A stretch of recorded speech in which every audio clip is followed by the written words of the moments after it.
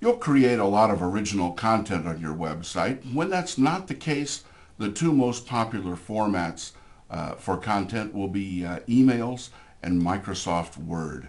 And the UNL CMS includes a functionality to paste from a Microsoft Word document. I've got a Word document open, and you can see some of the text here.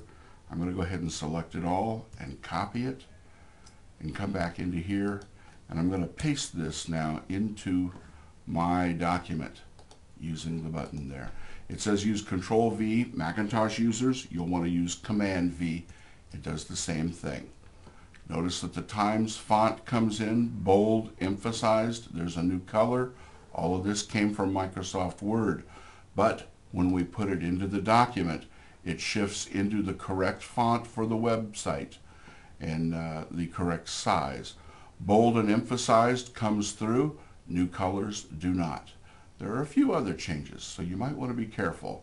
But that's how you work with Microsoft Word documents in the new UNL CMS.